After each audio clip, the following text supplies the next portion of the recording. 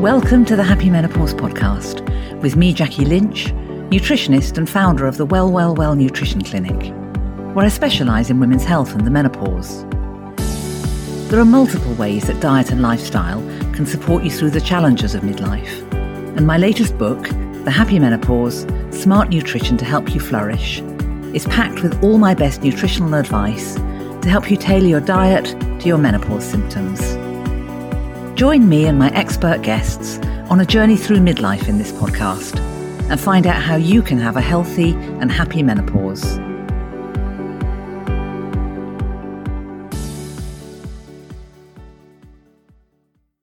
Welcome to another of my best bits, marking the achievement of 500,000 downloads for this podcast, which I'm beyond excited about.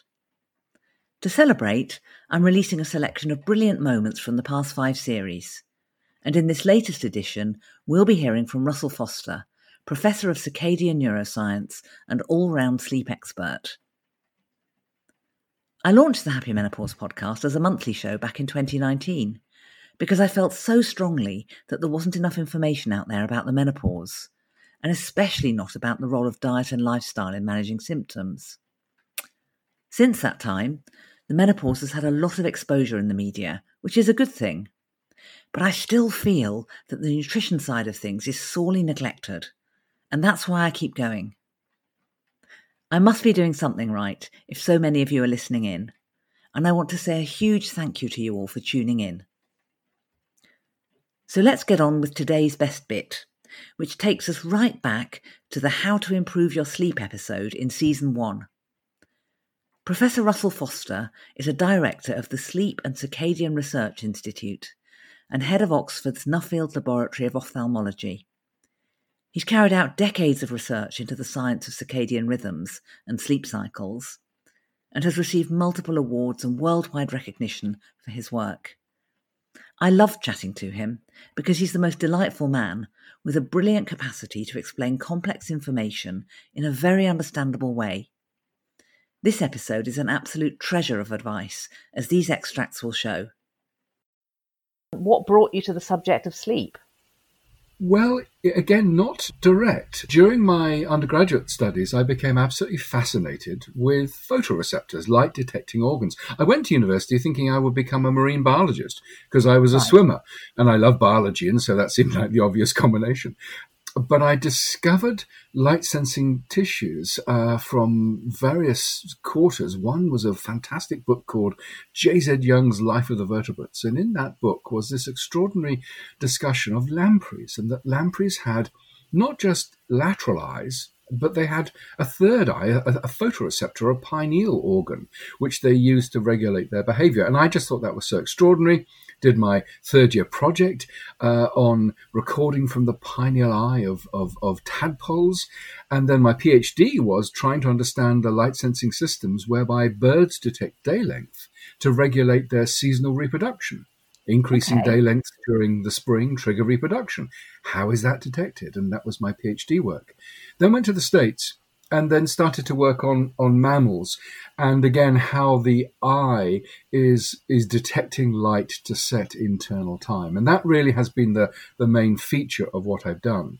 But when I was at Imperial, I was speaking to a psychiatrist in a lift who said, well, of course, everybody knows why individuals with mental health problems don't have good sleep. That's because they don't have a job, so they go to bed late, get up late, miss my clinic, and don't have friends. And I thought that was such a stupid thing to say. We started studying humans with mental health problems. And what was so striking is that the sleep in those individuals wasn't just mildly disrupted, it was absolutely smashed. And that got me really into sort of in parallel with the work we were doing on how internal time and the sleep-wake systems are being regulated by light, but it's also what's going wrong with sleep in particular groups. And we started by working on individuals with severe mental health problems. I see. Okay. Well, I suppose that takes us rather neatly to the whole business of the function of sleep, because it really is about a lot more than just rest, isn't it? Yeah, and it's really fantastic that our appreciation of sleep has changed. I remember in the 1980s, people would talk about having done an all-nighter, and the general consensus was this is a great thing to have done. And of course, now I think we increasingly recognize that it is absolutely absurd to abandon a third of our biology and a part of our biology which essentially defines our ability to function during the waking day. Our ability to develop memories, consolidating memories, laying down the information that we've received during the day into some sensible form in the brain whilst we sleep. And it's not just the retention of facts, it's also the processing of information. Coming up with novel solutions to complicated problems can be hugely enhanced by a night of sleep. So the other thing that's turned out to be very interesting is that the state of tiredness of the brain can very much influence the sorts of things we remember. So the tired brain forgets the positive experiences, but remembers the negative experiences. So there's lots of stuff. Yeah. So the salience our salience is very much influenced by our level of tiredness, which is, I think, extraordinary. In addition to mental processing, we now know that the brain is regulating the removal of waste products, toxins that are built up during the day. And very interestingly, these misfolded proteins, these beta amyloids that have been associated with dementia and Alzheimer's, are significantly cleared from the cerebral spinal fluid whilst we sleep. People who don't sleep have significantly high levels of beta amyloid in the brain. And one wouldn't say that poor sleep is going to cause dementia or Alzheimer's, but it may well be a contributing factor. People in my clinic are always asking me about sort of nutrition advice for sleep, and that while there are many nutrients that can help support sleep in lots of different ways, it's often more about what you don't do than what you do. And one of the big things, and it's not always a popular thing to say, but people need to look at alcohol, because while it can be helpful as a nightcap in very small doses, by and large it's a sedative and it's going to disrupt everything. Well, what's your view on that, and can you support me? I think it's an extremely important point, because many people in their middle years, and indeed teenagers, we're finding, will drive the waking day because they wake up chronically tired. They haven't had enough sleep during the day. So they drive the waking day with stimulants, and particularly caffeine. And if you're starting to drink caffeine later into the day, and certainly into the early evening, you will delay sleep onset. Yes. It is a very effective stimulant. And then the tendency says, oh, well, I've got to get up early. I better reverse these stimulants by taking some alcohol or sedatives of whatever form. And the key thing, as you rightly point out, is that these are sedatives. They do not provide a biological replacement for sleep. And so some of the really important things that are going on within the brain are actually very much affected by things like alcohol. And so memory consolidation, for example, can be impaired with alcohol use. And so what happens is you induce sedation. It can disrupt sleep, so you get worse sleep. You're then driven out of bed by the alarm clock. You have more stimulants and then more sedatives. And so this stimulant-sedative feedback loop is a feature for so many people in the middle years. And we've got to be so careful to sort of break that cycle. Sleep is a bit like shoe size. The average male shoe size is a 10. They sell shoes from, I think, about a 5 to a 14.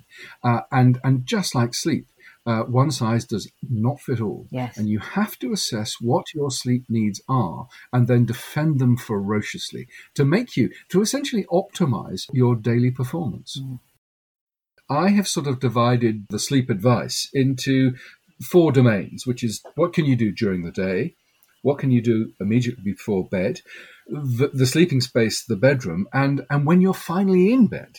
And during the day, yes. I think it's really important to appreciate that morning light is really important, particularly in the winter, for stabilizing the sleep-wake cycle. If you don't get that morning light exposure in particular, the clock begins to drift off. And that wonderful sort of regulation by the clock begins to fall apart. So morning light exposure, and if it's in the winter months, then a light box can be very useful. Many people will want to nap.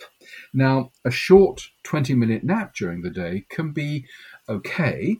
Longer than 20 minutes, then you tend to descend into deeper sleep. And then the recovery from that can be completely counterproductive.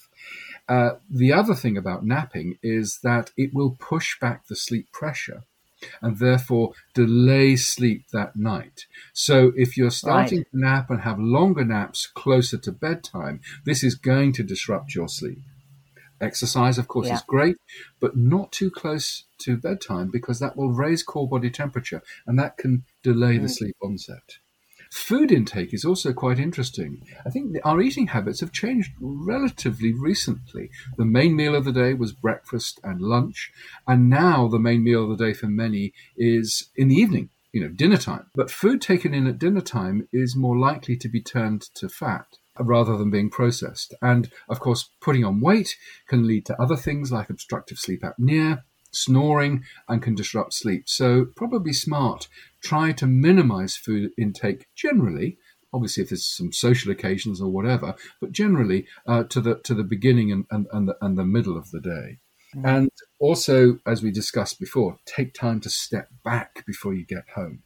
But immediately before bed, you need to reduce light exposure.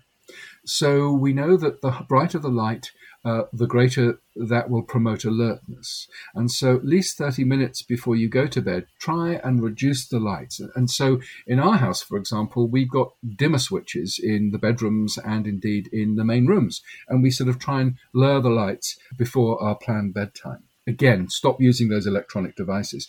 It's not the light from those devices. There's a lot of confusion about this. The light isn't bright enough, invariably, to have much of an effect on shifting the clock.